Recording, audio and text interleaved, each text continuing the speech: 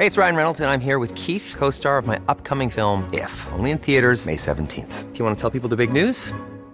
All right, I'll do it. Sign up now and you'll get unlimited for $15 a month and 6 months of Paramount Plus Essential Plan on us. MintMobile.com/switch. Upfront payment of $45 equivalent to $15 per month. Unlimited over 40 gigabytes per month. Face lower speeds. Videos at 480p. Active Mint customers by 531.24 get 6 months of Paramount Plus Essential Plan. Auto renews after 6 months. Offer ends May 31st, 2024. Separate Paramount Plus registration required. Terms and conditions apply if rated PG. Ready to pop the question? The jewelers at BlueNile.com have got sparkle down to a science with beautiful lab-grown diamonds worthy of your most brilliant moments. Their lab-grown diamonds are independently graded and guaranteed identical to natural diamonds, and they're ready to ship to your door. Go to BlueNile.com and use promo code LISTEN to get $50 off your purchase of $500 or more. That's code LISTEN at BlueNile.com for $50 off. BlueNile.com, code LISTEN. Hey, it's Danny Pellegrino from Everything Iconic.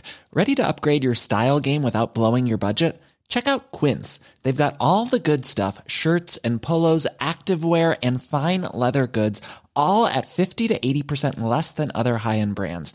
And the best part? They're all about safe, ethical, and responsible manufacturing.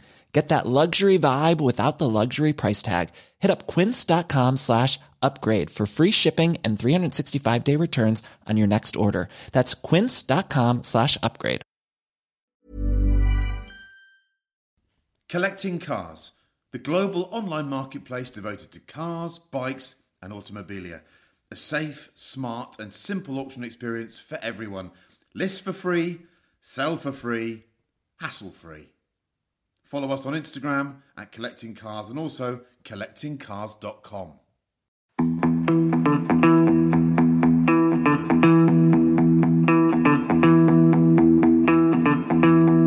Hello and welcome to another Collecting Cars podcast. Sorry we've been away for a while, but this does signal the beginning of a run of podcasts that are becoming in the next few months. Sorry, I've been a bit busy. And we only like to do them when we've got real quality, which doesn't actually make this one make sense because it's just me and Edward. I do apologise. This is quality. It is quality. So myself and Edward Lovett are sitting in the Collecting Cars office because, well, it's Halloween, isn't it? And we thought it'd be a great chance to share some of our users' horror stories with you. And then after that, well, we could have another 7-hour podcast when Edward discusses his horror story of a life with cars. All right? Are you willing to do that or not? I can divulge a few. Yeah. Let's just say, if you look at the significant cars in the UK and the numbers that are on the road, subtract 2 for most of them because Edward's written a couple of them off. Thank you. Okay, so what we've got here in front of me is a list of stories submitted by your good selves. And I've not read these yet, so I'm going to read them blind. So if there's any swear words, I'll try and brush over them. But I love the idea of reading these blind because it reminds me of Terry Wogan doing Janet and John stories. And if you don't know what that is, go onto YouTube and type in Terry Wogan, Janet and John, because it's brilliant. Okay, I'll start with my first Collecting Cars horror story. As a sub-25-year-old salesman, I took a 6-month-old GT86 home for the weekend. At this point, my only experience of rear-wheel drive was driving double-cab pickups. I did a few small first-gear road-end slides throughout the weekend. Then on Monday morning, I gave it full throttle launch out of the last T-junction before work, nicely sideways, as I thought to myself, oh, this is embarrassing, Chris Harris does this all the time. Kept the throttle fully open, clutch in, second gear, clutch out, backwards through the hedge. A rear quarter and door needed replacing. Because it was pearl white, the whole car pretty much needed a respray to colour match. Then, out of the blue, a customer walked in and wanted a GT86 and would consider a Cat D one or anything. He was promptly sat down in an office until a price was agreed. So whoever that was, nicely in and out, I have to say. So Edward, we're talking about vehicles that are either on SOR or belong to a car dealership that then get damaged. Would you have any stories like that? No, not on one on SOR, no, but there's a few like that. I have a lot of respect for that guy. And, I think I feel the pain as well. I'll interject there because one of the great fears all of us has is the idea of the Ferris Bueller style. I gave my car to someone to either park it or service it, and I don't know what happened to it. And the only time it's ever happened to me, which wasn't a horror story, but it was an awkward moment, was I had an SL63 AMG, which was the normally aspirated one. I can't remember the number, the R something. It was a 2009 car. It was a brilliant car, and I gave it to Mercedes Bristol to be serviced. and it needed to be on a Monday morning, but I was away working, so I said, can I drop it off on Friday? But I wasn't leaving for work until the Sunday. And I went into Clifton Village to have a pint one evening, and I think it was the summer, and there was my SL63 with the roof down, parked up outside a pub in Clifton.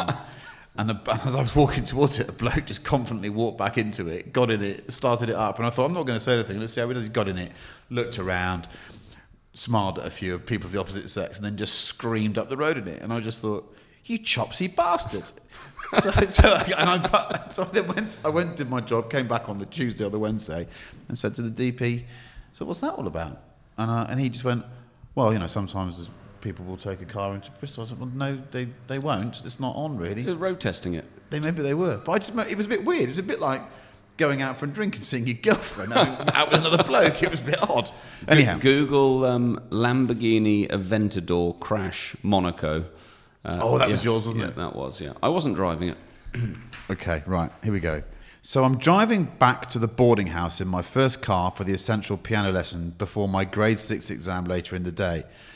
Are you driving at boarding school? Okay. At this point, it's worth noting that I'm a cocky teenager who has been watching too much of the Fast and Furious franchise. I'm in my first car, a distastefully modified Peugeot 205, with flit blue metallic paint, a bike exhaust and neons. I struggled to keep the hordes of Swedish supermodels at bay in 2011. With over 60 horsepower on tap from the 1.1 litre engine, I join a dual carriageway at snail's pace and force the chap behind me to brake hard. He gives me the finger and I simply smile and give him the thumbs up. Unfortunately, we quickly reach a red light. He stops his car, gets out, and I can see him walking over in my rearview mirror. I go to wind my driver window down, but the mechanism fails. This burly brute leans through my window and punches me in the face with considerable force. Luckily, some witnesses alert the authorities and the chap is later given a police warning. Struggled to read Chopin's work with a black eye, but still managed to secure my grade 6. That is wonderful, and it's also beautifully written. Beautifully written. Whoever that was, can you send me a direct message on Instagram? Because you need to do some writing, because that's a fantastic piece of writing. I love that. That's really, really good. Actually, yeah, random acts of violence on the road.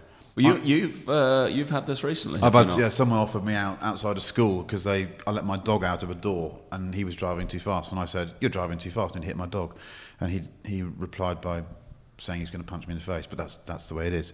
I think the best one that I can remember that I was involved in, which is it's embarrassing, is one of those instances when you forget how unthreatening the vehicle you're in is, and if you're angry, no matter how big you are inside the vehicle, you're in something silly. So I was someone cut me up or did something not very pleasant or that I objected to 20-something years ago on the A329 near Bracknell. I remember on the Bracknell GP, the cut through between the M3 and the M4, and this bloke was in a big fast saloon car, and I won't say what I was in at this point. So he's cut me up, and I'm very much aggrieved, and I made the mistake of being quite close behind him because he really has been a complete weapon. And I think I'm going to sit behind him. I'm going to intimidate him, which of course is pathetic and no one should do it, but that's what one does in a stupid situation, and I wouldn't do that now, hasten to add. Anyhow, what I forgot was that I was in let's say a very small car. So anyhow, we pulled up at some lights, and I was there bristling, and he got out of the car, and he came back behind me with tears running down his face, and he said, "Look, mate, I know you think that you're intimidating me, but have you seen what you're in?" I was in a Daihatsu Avanzato Dangang ZZ or something. It was basically a K car, a Japanese K car, 660cc, that is about half as wide as a car. And he just couldn't take me seriously. And he was crying with laughter. He was laughing at me. He just said, "I know you're angry." And he almost admitted I had a right to be angry, but he said, "Have you seen what you're in?" So we often forget the vehicle we're in just doesn't present any kind of danger. Like if you were in a murdered out Range Rover, maybe, but I was in a K car. I could have been Jeff Capes in there, but it made no difference. I just looked like a pillock. Here we go. Here's another one. I once had to pick up a black Lamborghini Gallardo Spider with straight pipes and gold wheels for the rental company I worked for at the time. I had to bring the car back to New York City from Long Island. I made it to the toll booth before the Midtown Tunnel when I realised I had no toll pass and no cash. That's a nightmare. I've had that happen. So I was the guy with the top down in a super loud Lamborghini who had held up an entire line of traffic so the cops could write me a ticket for no toll. Even the cops were like, "What the hell, man?" Do you know what? That sense of utter doom that we've all had when you're at the péage and you've left your card at the previous service station, that's hellish. In terms of, what's your worst France péage autoroute story about being caught short, or being normally your right-hand drive and the toll's on the left and you drop the money down? And No, and normally the worry is the 500 metres coming towards the toll is, did any police spot me between the last toll and this toll, and are waiting for me? Actually, I've been pretty lucky with that. I've got some good French stories. I'm not sure I can tell many of them here. In 2000, I went to a wedding in the south of France in a Ferrari 456. It was the UK press car. Now, they had a strict rule in those days that if you borrowed a Ferrari press car, you could only do 500 miles in it. And obviously, south of France and back is more. So I begged and borrowed and said, look, can I take this car down there if I do a story and we get a story in Autocar magazine? And I was lucky enough to be lent the car. I loved it. I still want one now. It's the reason I want a 456M GT manual, because I just think they're great cars. And I remember that trip. So I drove down. There was myself, 2 other people, and I was a road tester on Autocar. I was skinned. People will not believe that, but I was skinned. And my credit card had a £700 limit and was always just about to burst. We were in a brand new Ferrari 456 at a service station just south of Aix-en-Provence. And I ran out of money. I had no means. None of us in the car had any means of putting fuel in this car. And it just looked so obviously like we'd stolen it. So I'd filled it up with petrol. Then my card bounced. The other 2 people had no means of paying for it either. In those days, you could hand a tax disc in the UK, couldn't you? But in France, you couldn't. And they called the gendarme. They just said, you've stolen that car, haven't you? So we were stuck there for hours just trying to explain how it was a press car. I was a journalist, but it didn't stack up. And of course, one forgets that when you're a young journalist, sometimes you look like you've got all the cash, but you can't afford to actually put fuel in the cars. You still look like that now. I know. Are you, if on a right-hand drive car at a toll, now you're getting older, do you get out of the car? I always prepare myself to drive up to the toll slowly. So the language of my vehicle says, don't get behind me because I'm going to be slow. So I don't feel under pressure. I get out, I walk round, and I put it in manually, and I get out again. Leaning across is you pull something. Was there an age change? I used to do the lean across, and now I realise that it hurts my back. Early 20s. The other thing is, remember those things you had as a kid, the little mechanical hands with a claw? I still have one of those in the 512 because I can get the card. But I can't pay for it with it. But I always I use that to get the card out. I was always so competitive. I'm approaching the toll. There's another car with me. Right, how do I get in the toll, get the card in, pay before he can go through as well? I know. I grew out of that when I was about 22, but you're still doing that now. I'm still trying, yeah. Right, here we go. This story didn't happen to me. It happened to my dad in France around 1990 when he was in his mid-20s. So please forgive his inevitable romanticised exaggerations. My dad grew up loving field archery and going to competitions as a team with friends, and this is going to be interesting, and got his licence at 18 for the sole reason of getting to competitions on his own. He took it upon himself to fix up his dad's already old and worn-out Citroën Type H van. My granddad warned him, this thing is old, unreliable, and I won't travel halfway across the country to pick you up whenever it inevitably breaks down. You'll be on your own with nothing but the clothes on your back. My granddad has never been tender but always incredibly wise. Years later, my dad was driving up a mountain pass between the French and Italian Alps and on his way to a competition near Milan in the now much older, more worn down and still very much French-engineered Type H van. Halfway up, his engine temperature starts to get close to the red zone, but he isn't worried about it yet. The road is steep and the steed is old. Suddenly the temperature increases sharply. The engine, positioned just below the cabin, starts to heat up the floor under my dad's feet. Then came the steam, which quickly billows out the front. My dad pulls over, he lets the engine cool down for half an hour in the alpine air and takes a look at the engine bay. Nothing seems to be broken. Indeed, nothing was broken, as he soon realised the accessory belt had snapped clean off. It being the early 90s and the middle of the mountains, my dad didn't have anyone to call, and certainly not his father, whose wisdom was only a match for my dad's resourcefulness. This is beautifully written, I love this. Then he remembered, nothing but the clothes on your back. He took it in his stride, pulled his trousers and pants down, but only pulled his trousers back up. He ripped the waistband from his boxers, which consequently became his new accessory belt. The fix held for the rest of the trip, and on that day, my dad gave a new definition to going commando in competitive bow hunting. That is legendary. Again, whoever wrote that, can you please send me a note on Instagram because you need to be doing some more writing. That's lovely. Going commando. There's a good one. Fixes on the hoof. Well, I was going to ask, what cars do you leave home in thinking, it will be remarkable if I finish this journey? for me, I hate to say it was always Alfa Romeos that we worked with, and TVRs. TVRs were just unbelievable as a journalist. They just never worked. They were always break down. I can remember. Did you look forward to collecting them and starting the journey, however? But by the end, no, because you just knew something was going to go wrong. It's the only car I've ever been locked in. I couldn't get out. I mean, everything failed on a Cerbera. I was sitting in a service station near Teddington, and I was just at the pump for ages, and the guy came out and just said, "Can you move on, please? Because you've been here 20 minutes." And I was shouting, "I'm locked in." And he was just getting angrier and angrier, saying, "You've got to get out." Well, I can't. Is there any modern cars that would still worry you? Brand new cars? No. Range Rover? I do see some Land Rover product by the side of the road that does seem to. But your Defender's been good, hasn't it? That's fine. But I've seen brand new Range Rovers stopped on the A4 coming into London with poor ladies coming out of them with them stopped in the middle of the road. And I've seen quite a few Discoveries as well like that. What car? But if you had to flip it on its head, what car do you think is unstoppable? I've got a Land Cruiser V8 Amazon, 140,000 miles. But I didn't buy on collecting cars because there wasn't one on collecting cars. And I think even at that age, it feels like nothing would stop it. Yeah, Land Cruiser, they're pretty good, aren't they? They seem to go on forever. But Gelderwagen. Gelanderwagen. Sorry. Yeah, but yours is green and chavvy. Okay, here we go. It was. That was a lovely one. Here we go. Well done, Max, for writing that. Yeah. This is a very, very long one. It simply reads, "I was given a Rover Metro as a gift," and ends.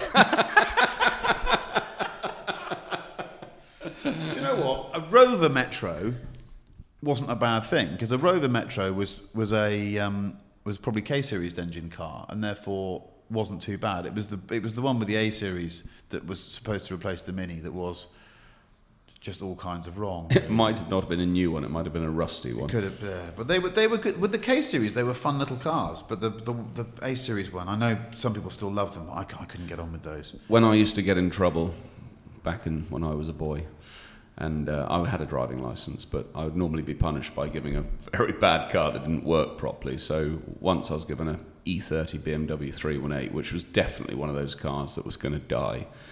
And there was a staff party one evening, and I had to go and drop someone off in Bath, I think. And I just knew it's about 38 degrees outside, no aircon in this thing, and I just knew this was not going to get me home. 5 hours later, I eventually turned out. So there are some cars, even if they're a gift, you just prefer not to have them. No, I've been given cars in the past for people that have emigrated, cheap sort of runners, station cars, and they've cost me thousands because I've forgotten to tax them or change the registration document. I remember standing in the magistrate's court at Swansea Magistrate Court, explaining why a mate gave it to me and I forgot to tax it. And I'm standing there thinking, why am I doing this? Right, here we go. After just making it to a 4-day festival in Cornwall with my Suzuki Carry van, my mate and I ensued to party as you would. The time to leave came around too quickly and we were still in the heady days. The old reliable Carry got us off the field after sheltering us for the last night of torrential rain. We got to the T-junction to leave the grounds with a huge queue behind us and the stewards everywhere. We were convinced that we needed to go right. We did not need to go right, so made an adjustment before the briefest of checks to go left. At this point, a long wheelbase Transit slapped me like a fly into a ditch. The stewards took one look at our terrified and somewhat festival-damaged faces inside and encouraged us to leave as quickly as possible before the arrival of the police, who were less than a mile away. That's a conundrum. The stewards and other random people all helped rock the van back onto four wheels. We exchanged definitely legitimate insurance details and fled. Thank God the Carry's first gear had absolutely no torque. Otherwise, I think I'd have had no legs. We didn't stop until we found a fry-up on the outskirts of Portsmouth and stressed chain smoke the whole way home. Might take it easy on the last night next time. That's beautiful as well. I'm enjoying these. Right, I'll tell you a horror story of mine. It's a horror story about a car. It's not actually about me in a car. So, and the person that told me this will probably be listening to this and might want to correct it, but this is my recollection of what he told me. He was working in, I think, the late 80s for Peugeot as, I suspect, some kind of regional warranty employee. So he was overseeing warranty claims and understanding, what needed doing. And I suppose doing that for a French car company in the late 80s was quite a busy job, because let's say they made some great cars dynamically, but the build quality wasn't brilliant. Now, many of you will know that the difference between a 1.6 and a 1.9 GTI Peugeot inside is that the leather bolsters on a 1.9 are leather or leatherette, and on a 1.6 they're cloth. So a 1.9 GTI was considered far more luxurious because it had this bit of cow where your thighs rubbed. Anyhow, there was a batch of cars that came into the UK that had funny leather, and they had a sort of rough texture to it. And Peugeot couldn't work out what it was in the UK. They thought, well, we need to do something about it. I think they battered a load of customers off until one customer worked out what was going on. There was hair growing out of the leather because it was so poorly cured and of such poor quality. It was still sprouting hair from the beast it had once been. But to confirm this, they had to leave the car out back for a bit to monitor it, to see if it grew or not. And I also heard someone else tell me about this, and there was some thought of shaving it and giving it back to the customer. That was another person who told me a similar story. He said, I said, I've heard that before. And they said, we were thinking about whether you should just give it a bick and a bit of aftershave balm and hope it stopped growing. But there you go. The idea of a Peugeot that grows a beard whilst you're driving it, that for me is a horror story. Lovely. Right, here we go. Oh, I like this one. I just saw the word girlfriend. By the way, yeah, we're reading these blind. So they are as much of a shock to me as they are to you. And also, I apologise if my reading isn't so good, I can't scan ahead. When I pulled up outside my girlfriend's house that day, I didn't expect to fall victim of the local spotted Facebook group. Oh God, that scares me. It seems my parking that day fell a little short of the high usual standards. No matter, I was only nipping in, I thought. However, within a moment of my arrival, some busybody had taken a picture of my Audi TT, posting it on the spotted Facebook group with the caption, "Look at this for parking." The post quickly gained traction, much like the TT, which rattled me, particularly as I was alerted to this by my girlfriend herself, who appeared to enjoy the deep shame I was now feeling for parking like a moron. As I scrolled through the comments on the picture, I started to see people saying unkind things about me. Social media for you. That twat would have needed to book a taxi to the curb from there, being a particularly well-liked comment. Much great hilarity was being made of my shoddy parking. The comments were rolling in, and I began to type out a reply. So enraged was I in the mess I'd created. It was at this point that I saw a comment on the picture which really struck me down. Saw him get out of the car, young guy, shit haircut. Bet that car was paid for out of the bank of mummy and daddy. Oh, it's all coming out. Well, that really got to me, and it was partly true. I'd taken a loan from my dad to buy the car. But what was wrong with my haircut? It made it all feel very real. I was not only being watched, but now being cyber-bullied. I'd gone round to my girlfriend's for a cup of tea and wound up the laughingstock of the entire village. It was at this point I realised my only option was to delete my Facebook account and never speak again of this online ordeal. I've since taken great care whenever parking to get as close to the curb as possible, which has resulted in many a chipped alloy. Do you know what? I totally sympathise. We've all done that. The idea of being watched. I mean, as you can imagine, I get a few people that take photographs of me in cars, and my parking is not very good sometimes. I'd rather leave it 6 inches further out than I should do than risk a curb alloy. I don't want a curb wheel. Who wants a curb wheel? I hate curb wheels. Here we go. I took my W123 wagon to the car wash en route to a first date from Hinge. Even on a budget, quality is non-negotiable. That's why Quince is the place to score high-end essentials at 50 to 80% less than similar brands. Get your hands on buttery soft cashmere sweaters from just $60, Italian leather jackets, and so much more. And the best part about Quince, they exclusively partner with factories committed to safe, ethical, and responsible manufacturing. Elevate your style without the elevated price tag with Quince. Go to quince.com/upgrade for free shipping and 365-day returns. I'm Sandra, and I'm just the professional your small business was looking for. But you didn't hire me because you didn't use LinkedIn Jobs. LinkedIn has professionals you can't find anywhere else, including those who aren't actively looking for a new job, but might be open to the perfect role, like me. In a given month, over 70% of LinkedIn users don't visit other leading job sites. So if you're not looking on LinkedIn, you'll miss out on great candidates like Sandra. Start hiring professionals like a professional. Post your free job on linkedin.com/achieve today.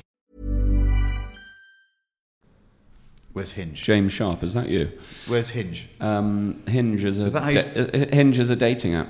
Is it? Yeah. Okay. We'll why log on. Why is Hinge spelled with an M? Unfortunately, the sunroof isn't quite as watertight as the previous owner had me believe, and I proceeded to be soaked for the next 5 minutes using my jumper to hide the few electric components.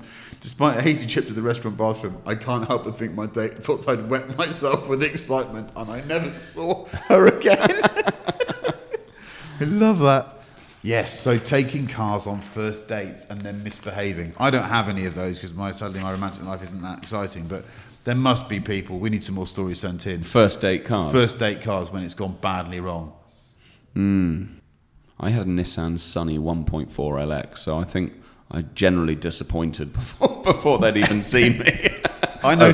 Here he is. I know someone. I know this is a. Doesn't your father run car dealerships? This is a family podcast, but I know a man who was in an early '80s 911 and was had found a quiet country spot with a lady who was equally keen to road test the vehicle with him, and they were getting down to business, and the vehicle began to roll quite significantly, at which point he had to admit to her that the handbrake cable had snapped, so he stopped with his trousers around his ankles and put a rock behind the back wheel so he could carry on. And he's listening to this and he'll know exactly who he is. Right. I picked up a Volvo 244 from Yorkshire. 5-hour road trip with the boys in my dad's 5 Series. Arrived, car looked great. Quick burger at a local and back on the road. As it starts raining, I reach for the wipers, which are not working. Cue my best mate George spending the next 7 hours, max speed 60 mph in 4th gear, leaning out the sunroof, using the squeegee to rhythmically clear the water from the windscreen so I could navigate the M40. Once safely home, George in the midst of hypothermia, the seller texts me, wipers only work if the key is 5 degrees clockwise of ignition. Great bloke. I like these. All right, here we go. I like a car with a little quirk of it sort of something doesn't work properly, but you don't want to fix it because it sort of gives the car a bit of personality. But that was to come back to TVR. That was one of Peter Wheeler's best ideas. The idea of not having buttons with any sort of denoted function in them, almost personalised to the owner, was quite clever in terms of security. It meant that if you tried to steal a mid-90s TVR, you actually wouldn't have a Scooby-Doo what you were doing. I mean, it would be very difficult. You'd be able to turn the key, but the rest of it would be totally baffling. You wouldn't be able to turn the lights on or anything unless you knew that car. Well, all classic cars, cars from the 30s, 40s, 50s, etc. None of the buttons said what they do. So no. Most of them have little white little stickers above them telling you wipers, starter. Well, so I quite often leave that 512 TR of mine, I leave it out on the street. And some people will say, well, do you not worry about it getting nicked? And I say to them, well, it's done so many miles anyway, it's worthless. And also, the idea of someone getting in it, it's got a dogleg gearbox, so they probably put it in second and stall it straight away. It won't, actually you can't get it into second until it's hot, so you probably start it in third. They wouldn't have a clue how to drive it. And if it was wet, they'd just be through the first hedge. It's absolutely lethal in the wet. Here we go. Right. I love a mule, not the animal, that's not dissimilar to a horse donkey, but the wedgie shoe, kind of tricky to walk in, but fashionable every few years. I'm never one to taking advice, especially about the appropriateness of footwear for driving. So when my boyfriend intimated that they were probably not the most suitable for driving my newly acquired Renault 4 TL umbrella gear shift, I'm liking this already. The fact I'd only just passed my test might have had a bearing on it. So when I said I was popping to the local grocery store in my lovely new mules, and he said, don't drive in those things, I dismissed the advice with a middle finger. Now the Renault was on the drive at an angle of 45 degrees to my boyfriend's very nice 944 Lux. So a very simple manoeuvre to reverse, straighten up the car and back out the drive, not in mules. In a flash, both came adrift. I had no idea which foot was where or where the mules had gone. I'm not even sure they were on my feet as the Renault lurched back and its little chrome bumper created an extra crease in the rear wing of the Porsche. How do you admit you should have taken the advice? You don't. You deny everything for as long as possible. I learned to drive in a Renault 4. Did you? Yeah, umbrella gear shift. I almost crashed it trying to figure out how to get it from second into third. Quite a weird. Well, I had one doing a Top Gear film, didn't I? That I loved to bits, and I did repatriate it, and people were expecting me to put it on the road, but sadly the shell was too badly damaged. So I have got the vehicle; it's here, but I can't register it on the road. So it's a field car now. But you still have the Renault 4? I've got the one from. I bought it back from Nepal. Oh yeah, I forgot. But I can't register it.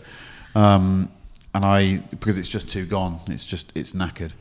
Oh, we're being offered more stories. Being offered more stories. Is it good? I'm howling with our. Is this good? Yeah. Okay, right. So crashes on driveways. Yeah. And I'm not talking about stately home drivers. I'm talking about small farmyard driveways. So dealer forecourts as well. Oh yeah. So same thing. When I was very young, this is a Halloween horror story for me.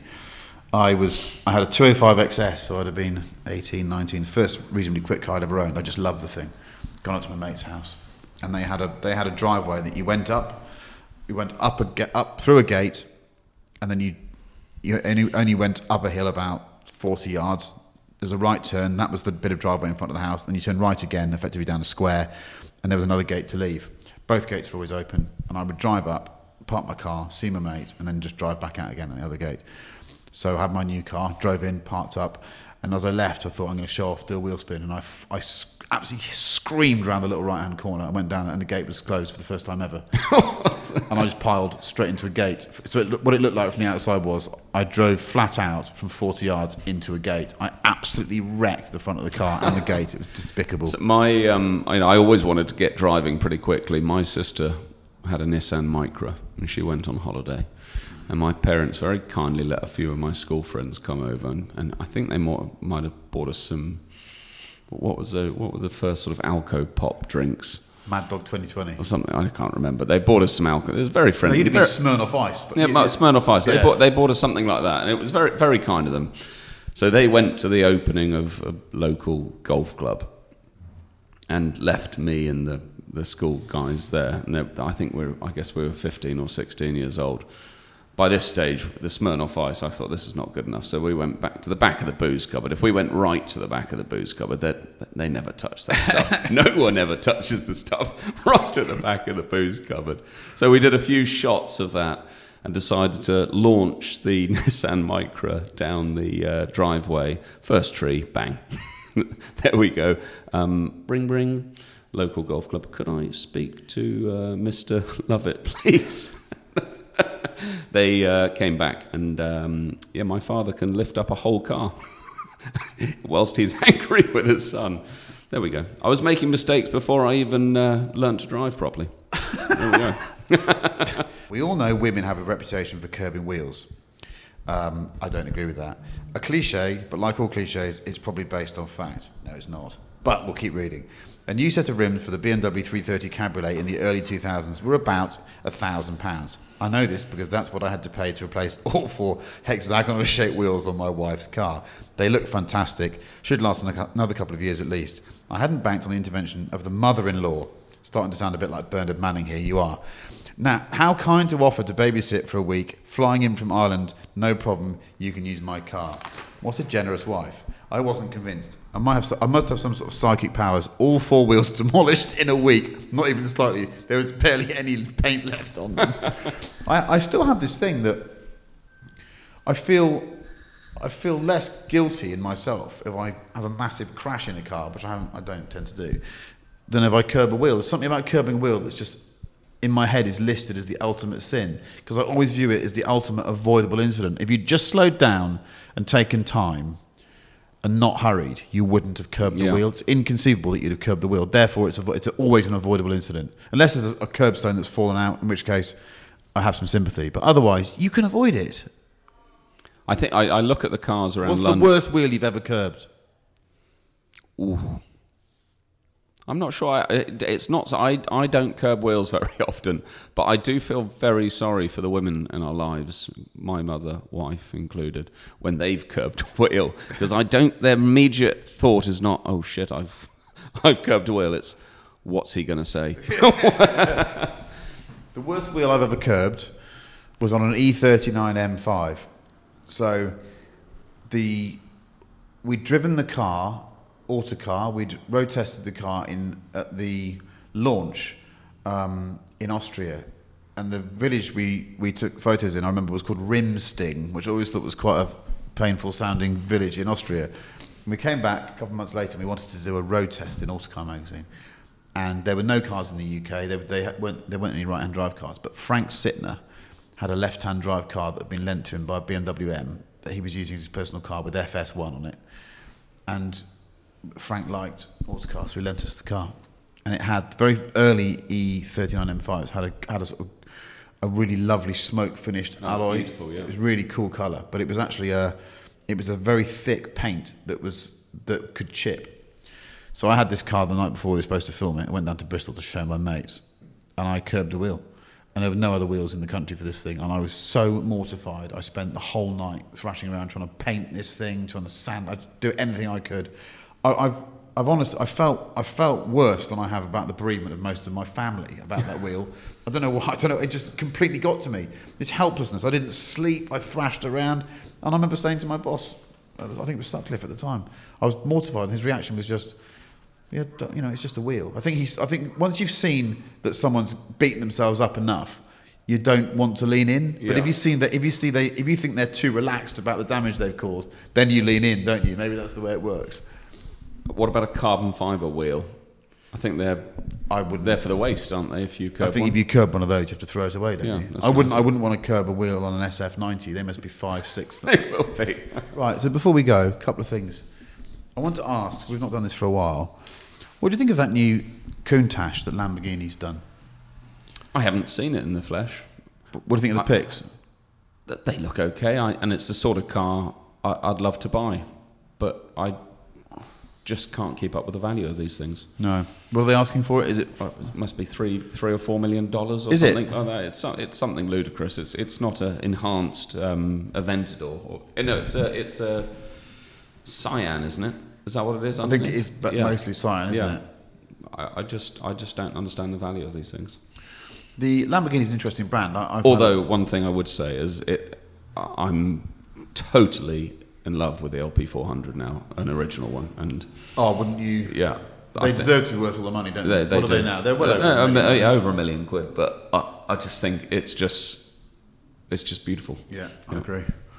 I saw Simon Kidston's got sort of purple coloured one. He's got a purple one. I think it was 77 UFO on it as the registration number, and he found a year or so ago a car in a container in the UAE somewhere, and it had been smashed up and put in there 30 years ago, and they brought it back to Italy and have totally restored it in the most incredible blue paint with blue leather, and I think it's just been shipped off back to the UAE.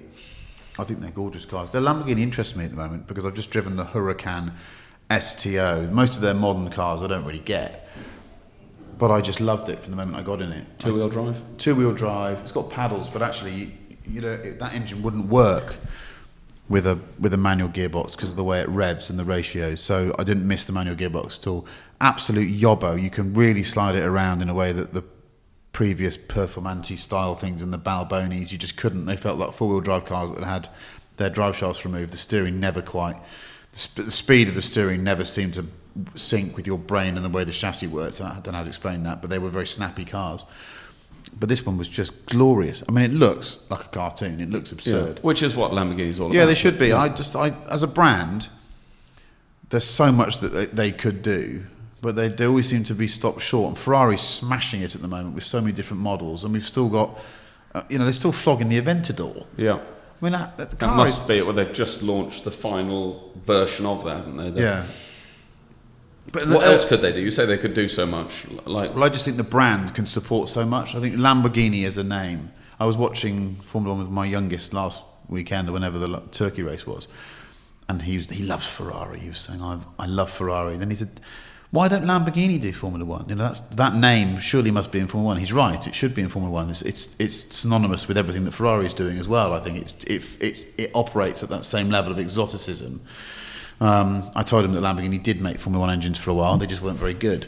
They're all going to fall into this trap of electrification and hybrids. And are they going to master it? Well, you've driven the Cyan. You thought that was pretty impressive.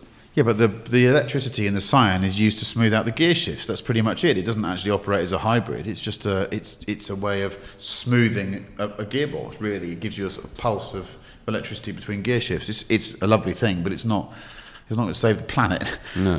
Might save your gearbox. The SF90 is a clever thing, and I gather it's becoming a bit more popular now. But the money they're expensive. £500,000 Yeah. So, but what are they? Are they back from £500,000 now or not? They will be, yeah. And there's plenty of them for sale. Are there? Yeah. It's a good looking car. But there's no luggage space. But this is a production Ferrari for £500,000. The game's moved on. A 430 when I was selling those new, they were 125 grand. Oh no. So it's a different world. I don't know. I just think that these hybrid cars seem to just carry so much weight around. I'm not sure it fits with what a sports car should be.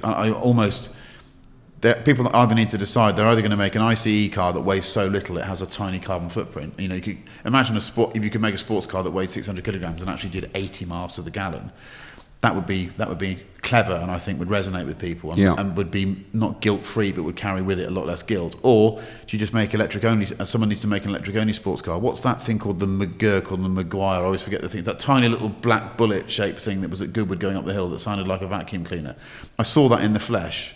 At a Top Gear little thing. Single-seater thing. Yeah, it's been made near Bristol. No, I met the guy. Let's talk about that. That is an amazing vehicle. Yeah. That's what it's all about. That's the most forward-looking thing I've seen in years. Yeah. The moment I saw it, I thought, that's what we should be doing. Why are we're electrifying everything and trying to be efficient, and it weighs 1,800 kilograms. Yeah. That defeats the whole point. Weight is the ultimate marker of inefficiency in any vehicle. Can you hear a dog barking? Is that my dog? No, I don't think it doesn't sound like your dog. Electric cars, Tesla at the moment, Tesla sales in August was over 700 cars in the UK.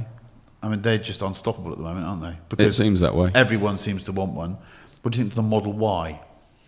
This is the smaller hatchback small one. X. Yeah, I saw them out in Canada last week.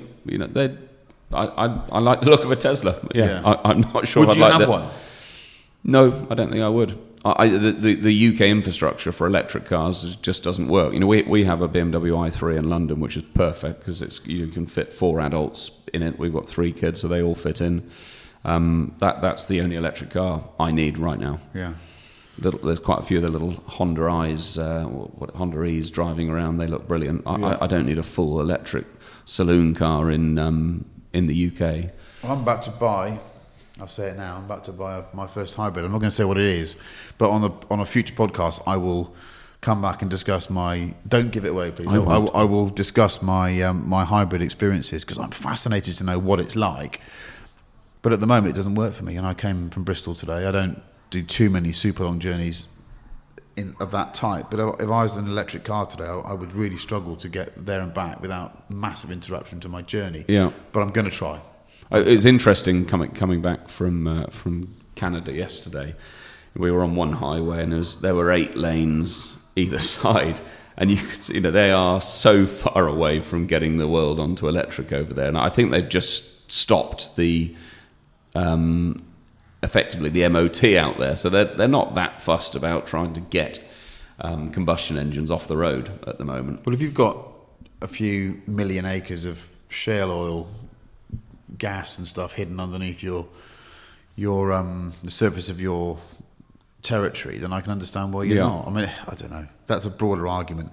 And China's non-appearance at this summit and its massive push to use as much coal over the next year because it's got an energy shortage coming up over the winter, it does make the hand-wringing of many people in Europe look a bit ridiculous. But the counter-argument is someone's got to be a leader. Some nations have got to put a stake in the ground and say we can't carry on like this, and I totally understand that. Yeah. But it's quite difficult to justify going all electric and doing everything for the right reasons if you look at what's going on in other countries. Absolutely. Particularly if China is the largest polluter by such a long way. Shouldn't go into this too much in this podcast, but if it makes you think, well, why should we bother? But if that's the case, then everyone there are no rules and no laws, and everyone's doing the wrong thing for too long. But what's telling is, I think we're just at that tipping point where electric cars are going to start becoming real fun. People are going to make fast, amusing electric cars, and then I think our attitude will change towards them. If you go and drive a Tesla Roadster again now, they're an electric Elise effectively. Yeah, great fun car, but no one's made that car yet, have they? No one's made it. It can't be that far off. Who's got the first one coming? That's affordable. I think the Boxster, whatever you say affordable, I think the new Boxster will be electric, fully electric. Yeah. And I think that could be the one. That'll be so fast, so agile. You just know it's going to be good. That racing vehicle that they showed about a month ago as a concept. Any manufacturer that uses the word concept, that means we're going to make it. Yeah. So that's going to be the first step. Okay, well, I think we've covered an awful lot of horror stories. Make sure you get the pumpkins out. I love a toffee apple as well. I always think toffee apple's a good Halloween thing. Trick or treat. If the kids come to your door, don't punch them. Give them some sweets. And make sure that you leave some kind of sinister lighting on in your house to scare your children. Edward, thank you very much. It's been a pleasure talking to you. And I promise you, there are some podcasts coming up. Nailing the people of quality we want down has been tricky, but we've got some coming. Don't worry. Thank you very much. Have a great day. Bye-bye. Bye-bye. If you have a rare, sporting or iconic vehicle to sell, then contact the Collecting Cars consignment team today and sell with the market leader. And if you're a watch enthusiast, then don't forget to check out the auctions on watchcollecting.com. Hey, it's Paige DeSorbo from Giggly Squad. High quality fashion without the price tag. Say hello to Quince. I'm snagging high-end essentials like cozy cashmere sweaters, sleek leather jackets, fine jewelry, and so much more. With Quince being 50 to 80% less than similar brands. And they partner with factories that prioritize safe, ethical, and responsible manufacturing. I love that. Luxury quality within reach. Go to quince.com/style to get free shipping and 365-day returns on your next order. Quince.com/style.